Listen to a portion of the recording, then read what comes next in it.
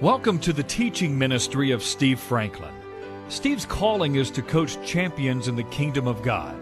Our prayer for you as you listen to this word of encouragement and instruction is that you'll be built up in your faith and encouraged to take the next step in your development as one of God's true champions. Here's Steve. I want you to turn with me to the book of Deuteronomy today, chapter 8.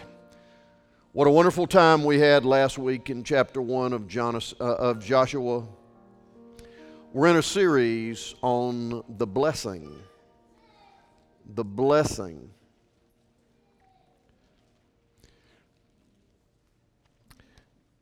Father, we ask for the revelation of your heart. We ask you for the mighty power and anointing that is on your word to be released. We ask that you would give your servant supernatural, Holy Spirit energy and revelation and anointing that we may receive your word today. In Jesus' name, amen. Out of the heart of God's love comes his blessing. Blessing is not a little expression of what you say when somebody sneezes. Blessing is not a gimme, gimme, gimme, gimme from the Lord in prayer. Blessing is a supernatural, God-given impartation to you from Him. If you are in Christ, you have it already residing in you, but it's possible not to connect with it. Let me say that again. It's impossible not to connect with something you already have. Because all that you discover and embrace and walk in must be on the basis of faith. You receive nothing without faith. Without faith, it is impossible to please God. You are saved by grace, yes, through faith. All that God provides for us comes through faith. And so many times we have failed to recognize that the blessing of God is in us and on us. We talked about how in Genesis 1:27 that the first thing God did when He created Adam and Eve was He blessed them. The word comes from the Hebrew barak, and it means to bow, to kneel, to adore. You know what God said when He created you in Adam and Eve? He said, I absolutely adore you. I absolutely adore you. Would to God we'd get revelation of that. We have allowed our circumstances and other people to define how our Father thinks about us. Did you know on the worst day of your life when you were stuck in sin or fell back away from the Lord, did you know that the love of God was just the same for you then as it is when you're sitting here in church in obedience? The love and grace of God, it's inexhaustible. It's beyond comprehension. The blessing of God. And then God said, be fruitful and multiply. I'm going to impart to you my ability to be productive. I am going to give you my supernatural advantage of being successful in what I've assigned you to do. Be fruitful and multiply. Take dominion. Take dominion. I'm going to impart to you my authority, and you're going to need it to do what I've called you to do, and I'm going to give you my authority over the enemy that's lurking. Did you know that in a perfect environment there was still the opportunity, there was still an evil voice? Why is that, Pastor? Because all God's after is a love relationship. And you cannot have love without choice. It does not exist. God, in the blessing, He blessed them. Inherent in that blessing was supernatural ability, supernatural affirmation from God Himself, and supernatural authority. We talked about how in Genesis chapter 12, God got back into covenant with a man named Abraham. And He said, I'm going to bless you and make you great. I'm going to bless those who bless you and curse those who curse you. In you all the families of the earth will be blessed. The rest of the book is about how the blessing of Abraham was eventually brought to pass, lived up to, and perpetuated by the Lord Jesus Christ. Look at Galatians 3 at some point and study it. Know that the blessing of Abraham is fulfilled in Jesus Christ. Last time we talked about how do you connect with that blessing, that affirmation, that authority, that ability. How do you connect with it? And we saw in Joshua chapter 1, fleshing out of an example. What we found out is that Joshua not only had to believe, he not only had to receive it, he not only had to stay under the right covering with Moses, the transfer that was there. We found out that God challenged Joshua's security. God removed Moses from Joshua's life. Now what you going to do, big boy? What will you do tomorrow if you walked in and your best customers left you?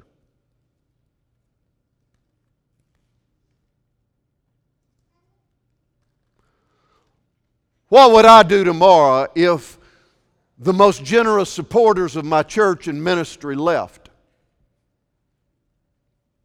I had that happen in the early days, and that is exactly what the devil spoke to me. Now what you going to do, big boy?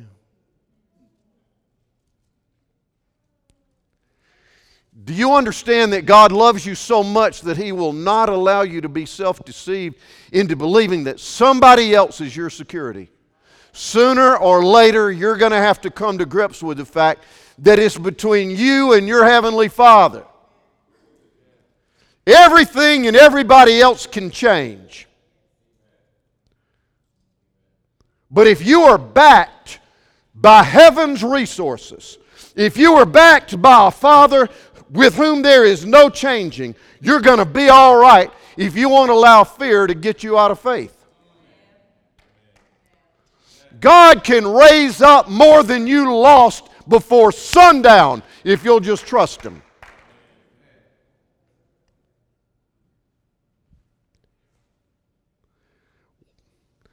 Our problem is we don't see how, and so we say we live by faith, but we are so acclimated to what we see that if that security is removed, then we're in a tailspin. Can I tell you, it's better to every day recognize that God Almighty is your source and resource, and He is the only explanation for your blessing and all you need.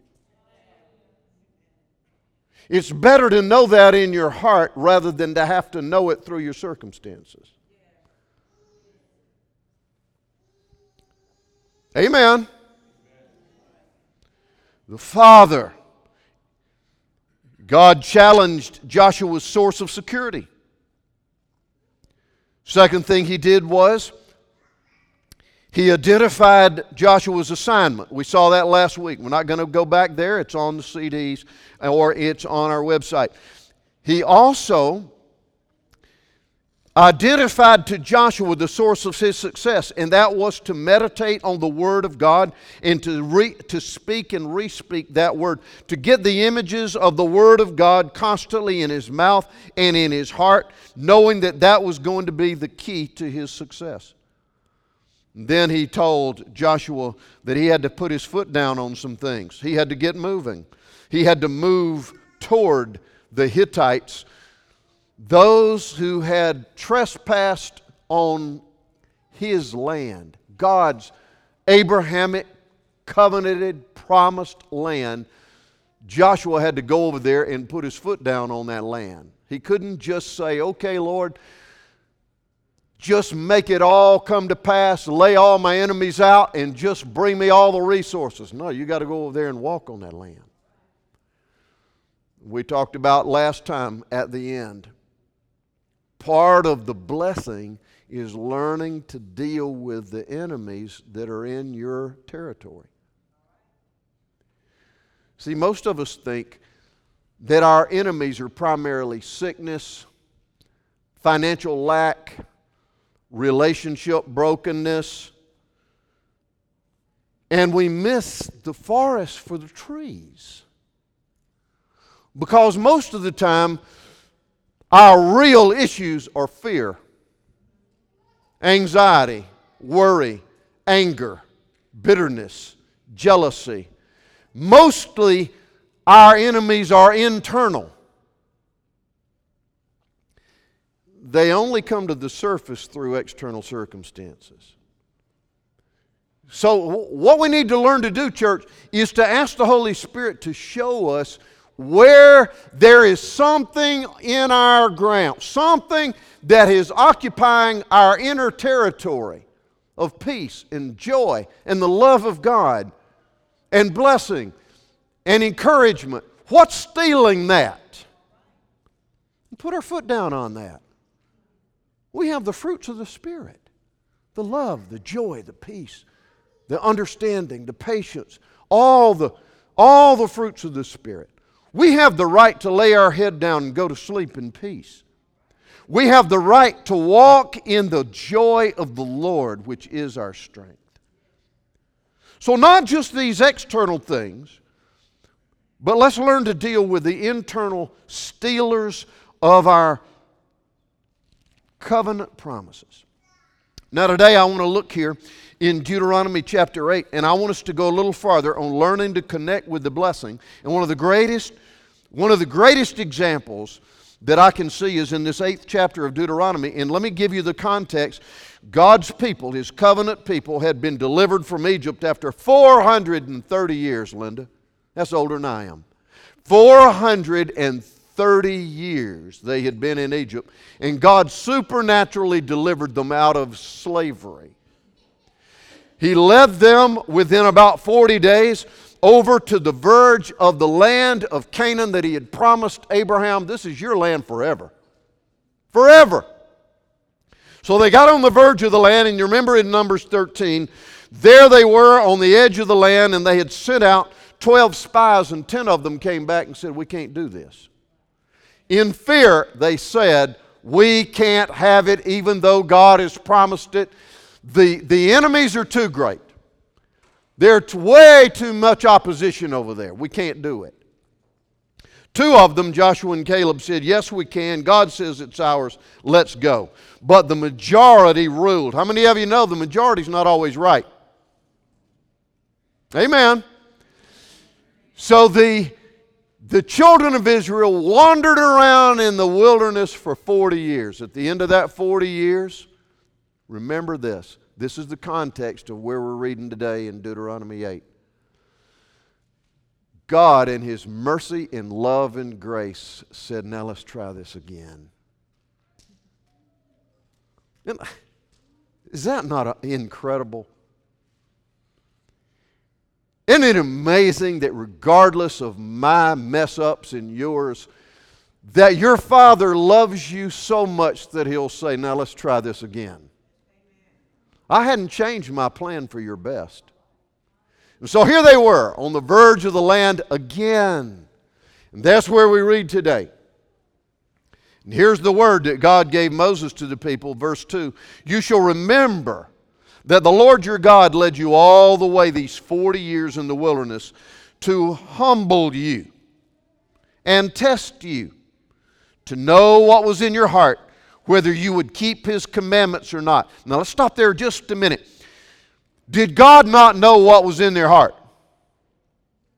He's omniscient, is He not?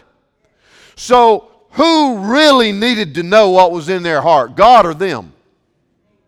They did.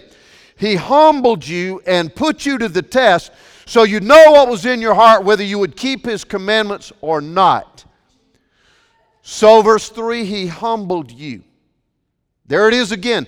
He humbled you. What does it mean to be humbled?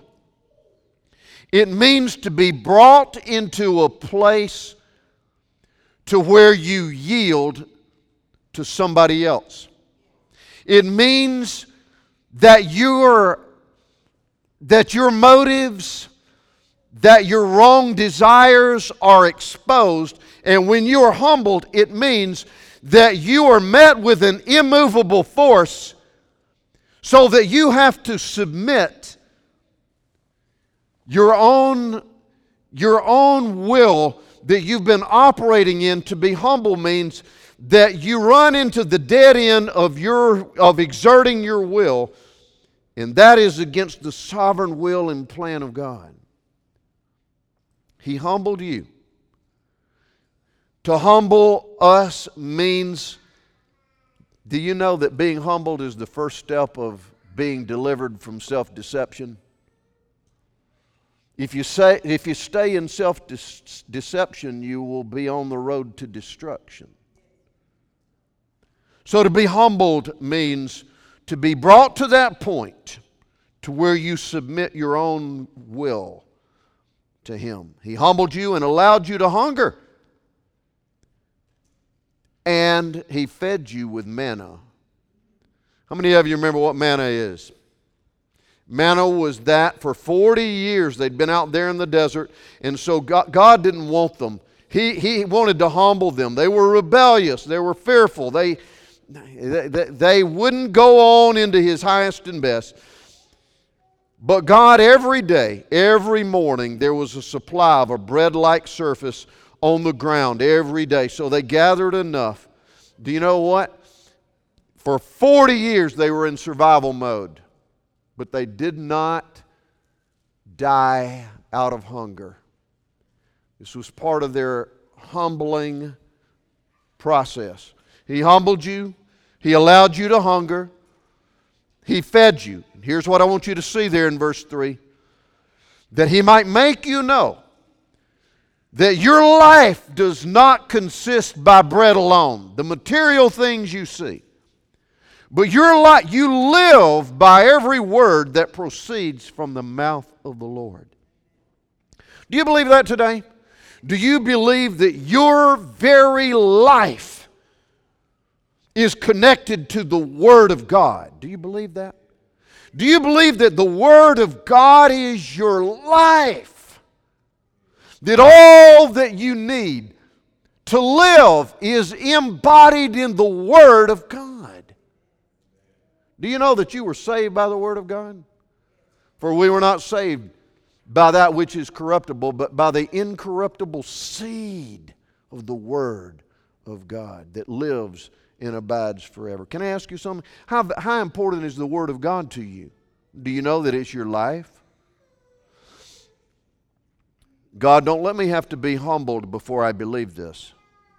Help me to get it without that. Notice verse 4, your garments didn't wear out on you, nor did your foot swell these 40 years.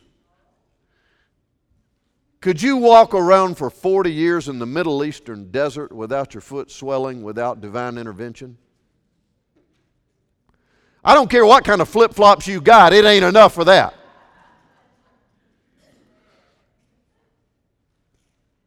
God showed him mercy. You should know, verse 5, in your heart, you should know in your heart that as a man chastens his son, so the Lord your God chastens you. That word chasten there doesn't mean beat the daylights out of you. It means discipline you. The word discipline means to train, to correct. It comes from a motive of love and well-being. It is not abuse. It is corrective, not punitive. The Lord was chastening. He was correcting you. Therefore you shall keep the commandments of the Lord your God, to walk in His ways and to fear Him. For never forget, the Lord, look at verse 7, the Lord's bringing you into a good land. A land of brooks of water and fountains and springs that flow out of valleys and hills. These were people who were disobedient for 40 years. God still had a wonderful plan for them. He still wanted to bless them. What do you think of that, Daniel? If y'all didn't hear Daniel's devotional this morning, you should have heard it. Boy, what a powerful word Daniel Black gave us this morning. And one Sunday next month, he's going to tell a story of God's grace in his life. You'll be here. You need to want to hear that. All right. A land of, look, verse 7. Springs and hills and a land of wheat and barley and vines and fig trees and pomegranates, a land of olive oil and honey, a land in which you will eat without scarcity, in which you will lack nothing, a land whose stones are iron and out of whose hills you can dig copper, and when you have eaten and when you are full, you shall bless the Lord your God for the good land which he's given you. Beware that you do not forget that the Lord your God, you do not forget the Lord your God by not keeping his commandments, his judgments, his statutes, which I command you today. So that, verse 12, when you have eaten and are full, when you have built beautiful houses and dwelt in them. How many of those did they had? Did you know for 430 years in Egypt, and as slaves to Pharaoh, making mud to build his empire, to produce bricks. For 40 years wandering around out there in the desert, sometimes in tents and sometimes not. Now, he says, I'm going to lead you into a place of blessing where you will build a beautiful house and live in it. That's the manifestation of the blessing of Abraham. God's intention was not because they were so great. God's intention was because he promised a man named Abraham, to you and your descendants, I will bless you and make you great. It's the grace of God, not the performance. And you're under that grace. You're a recipient of that grace. God give us revelation. Now notice how this continued to express itself. Verse 13, when your herds and your flocks multiply.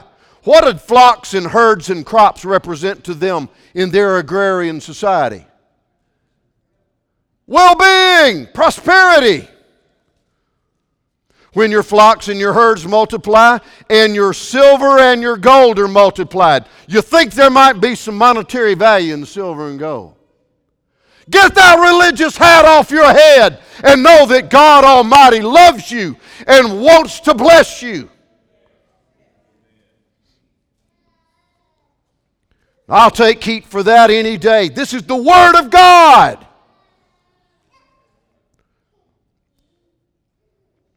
When your heart, don't be, he said, beware.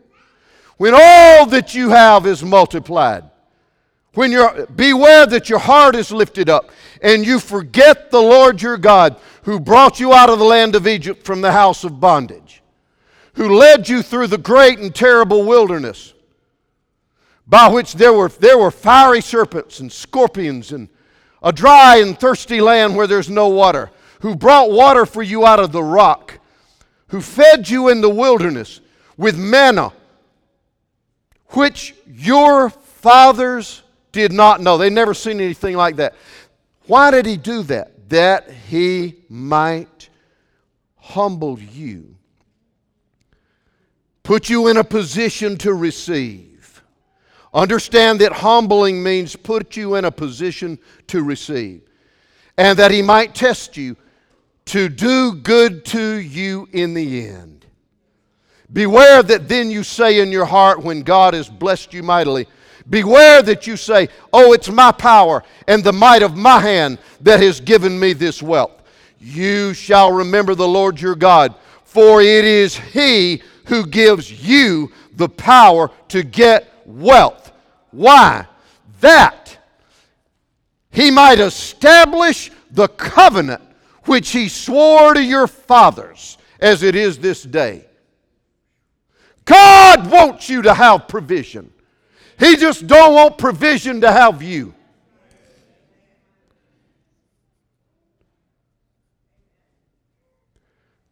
Humble yourself. Understand. Listen, if God has blessed you mightily, you ought to have regular times that you go back and say, Lord, there is no explanation for this blessing except it came out of your heart and your hand. It is the blessing of the Lord that has granted me this. Well, Pastor, what in the world did he mean by God has given you the power to get this well? He's blessed them. He's going to bless them with homes and finances and assets. What did that mean? And I know many say, well, that was the blessing of Abraham for the old covenant people. I want to tell you something. The New Testament says the blessing of Abraham has now been fulfilled and perpetuated in Jesus. What did he mean by that? What is wealth? Now that's a relative term, isn't it? What do you think some of the people in Texas or in Florida would say wealth is today? Might it be some clean clothes and some shelter and a hot meal? Wouldn't that be? What about some who live in foreign lands, who live in little shanties and the incredible destruction of hurricanes in the Caribbean islands? How do you think some of them would define wealth today? Let me give you a spiritual definition of wealth. Are you ready? It's not in your outline. Wealth is more than you need for the purpose of being a blessing. Wealth is more than you need for the purpose of honoring God and being a blessing. Do you understand how much fun that is? That's true wealth. More than you need for the purpose of being a blessing. Now, you need more than you think you do. A lot of people caught up in religion are just all, you need more than you think you do. Yeah, you do. You need a home, you need shelter, you need vehicles, you need electricity, you need utilities. You need some reserves because life happens and ditches get hit. You need insurance. You need all kind of things.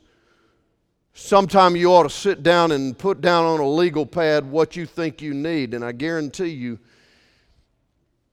you're probably thinking too little.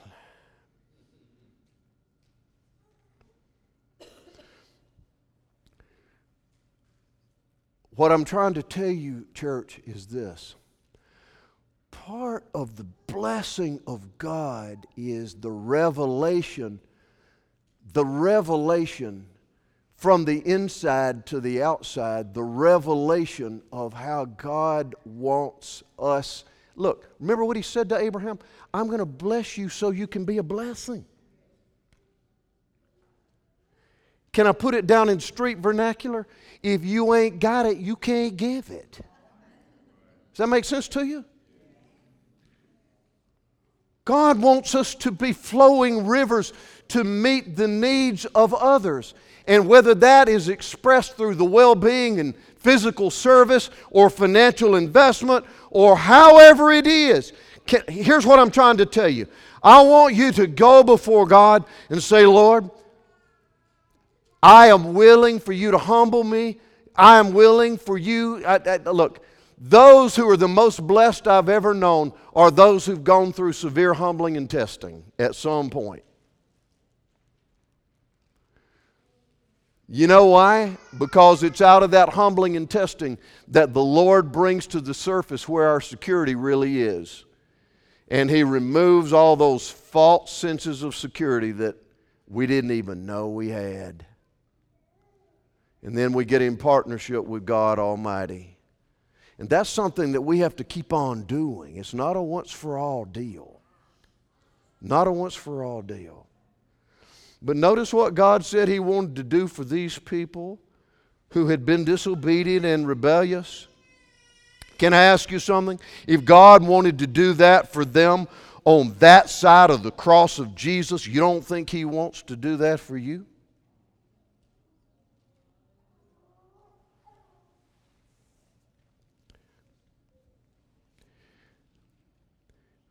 You know,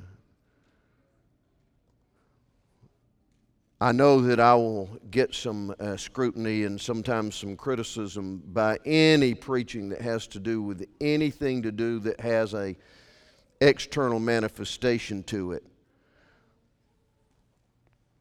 If this is not the Word of God, you throw it out. But if it is, you ought to pursue it with all your heart. What, Pastor, on the outline you've said the awesome blessing of God's favor and the awesome blessing of humility and correction. Here's what the Lord says. Here's what happens when we get corrected. When we come before the Lord, the Holy Spirit corrects our thinking, our speaking, our behaving. What correction does is three things. Are you ready? It's not on your outline. Correction does three things. It clears the channel of communication between you and the Lord. You can hear His voice more clearly. Secondly, the Holy Spirit is able then to counsel us for direction and protection. If we're hearing His voice clearly, sometimes we get those words from Him that keep us from making a mess or putting ourselves in a place where we're going to get hurt. The discipline, the correction of the Lord clears the channels of communication. Number two, it counsels us so that we can get direction and protection. And number three, it sets us up to succeed. It sets us in a place where grace can embrace us. If I am absolutely sure of my own, that I am the source of my well-being, I am sadly deceived, and I'm eventually going to get bit badly by him who comes to steal, kill, and destroy. God's loving protection enables us to hear the counsel of the Holy Spirit. You need to know something here, though, practically. The correction of the Lord starts on the inside by the voice of the Holy Spirit. Remember what Jesus said the Holy Spirit was going to do? He will convict you of sin. It's always better to just hear the voice of the Lord and to make the corrections internally. But what I found is if I'm not listening to the voice of the Lord loves me so much He doesn't want me to go off the bridge, so He will sometimes correct me through circumstances or other people. You ever found that to be true in your life? I was praying diligently, oh, Holy Spirit, please correct me, Lord. Don't let me miss it. Correct me, Holy Spirit. And shortly thereafter, the Lord spoke a rebuke to me through Dina. And I said, that's not really what I meant. Y'all don't ever have really things like that, right? God will use other people to speak to you. God will use circumstances sometimes to say to you, okay, humble yourself now and seek me with all your heart. What we want to happen is that it won't have to come to that, right? We want to get the correction from the Lord and His voice by an intimate relationship with the Holy Spirit. But look, if you get God's correction through other people or circumstances, give Him praise for it. It's because He loves you. He wants to have all communication lines clear. He wants to protect you. Also understand this. Are you listening? Correction is not criticism. Did you know you can read your New Testament? Jeremiah and I were talking about this week. You cannot find one time that Jesus criticized, browbeat anybody. Now, He spoke the word of truth. He spoke words of correction. He spoke words of accountability, but He did not lambaste and criticize anybody. Can I tell you something? Jesus Christ will not criticize you. I'll tell you some danger in criticism. It comes from the devil. It's not in the Lord. And number two, do you believe in the law of sowing and reaping? Yes or no? What do you think you're going to reap if you're sowing criticism? If you are criticizing, is that what you want to happen to you? Well, you better stop the sowing and reaping process through the words of your mouth. I don't want to be criticized, so I better not sow criticism. Amen? Correction is not criticism. Correction has to do with helping somebody see something. It has to do, and it certainly has to do with accountability.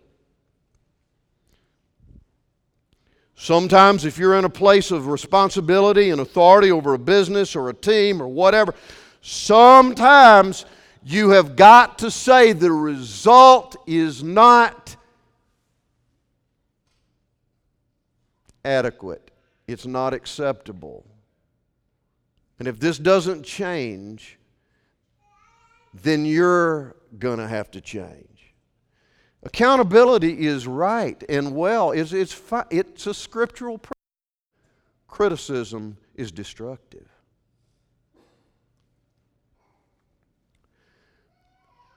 So we say to the Lord, Lord, correct me. Correct me. Notice what God wanted to do by their correction. In verse 3, He wanted to humble them and correct them so they would really know what the source of their life was, and it was their relationship with Him through His Word. Verse 3.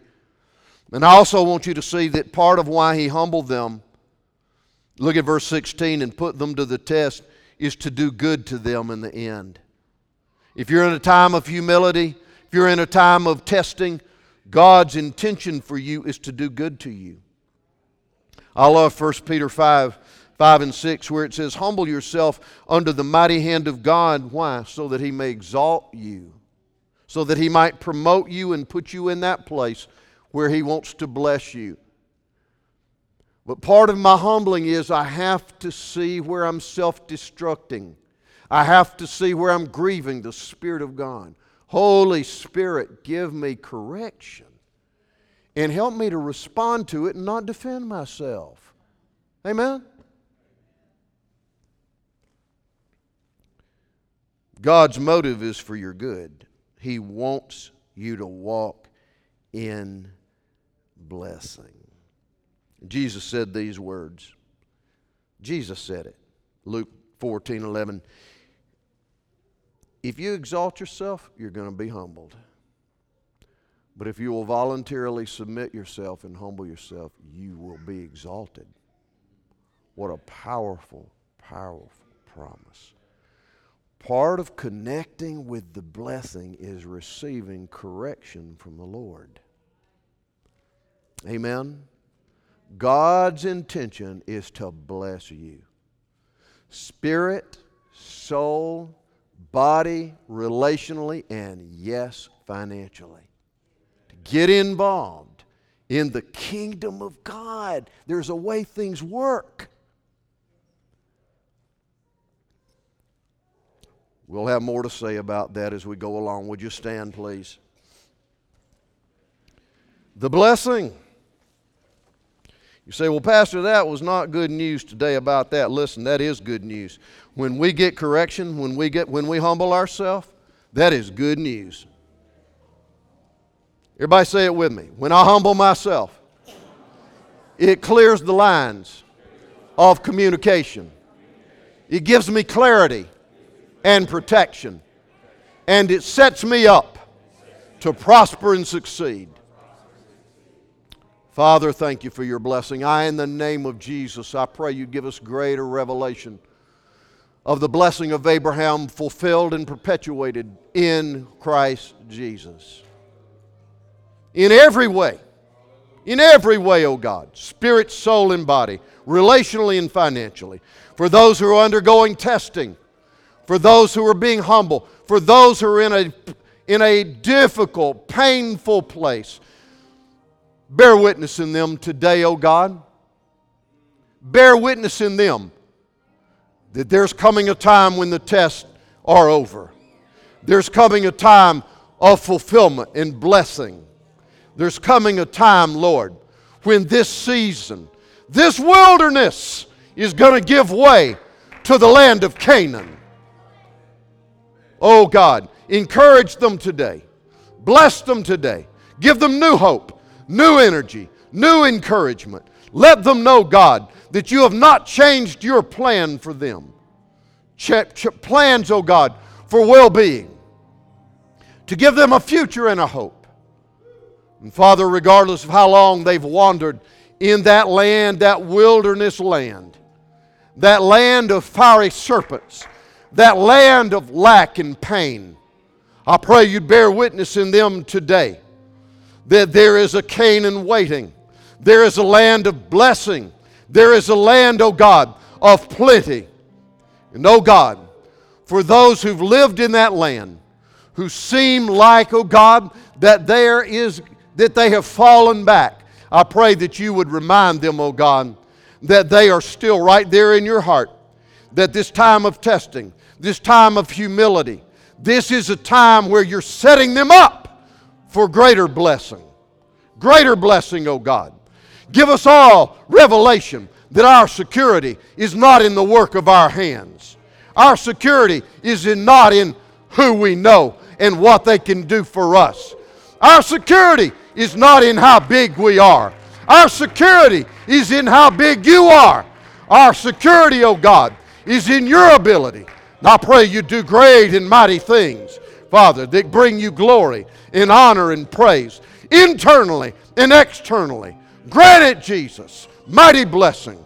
Mighty blessing. Father, make us greater recipients, more faithful stewards of the blessing of God. Oh, hallelujah. Just give the Lord thanksgiving and praise here this morning. Thanksgiving and praise.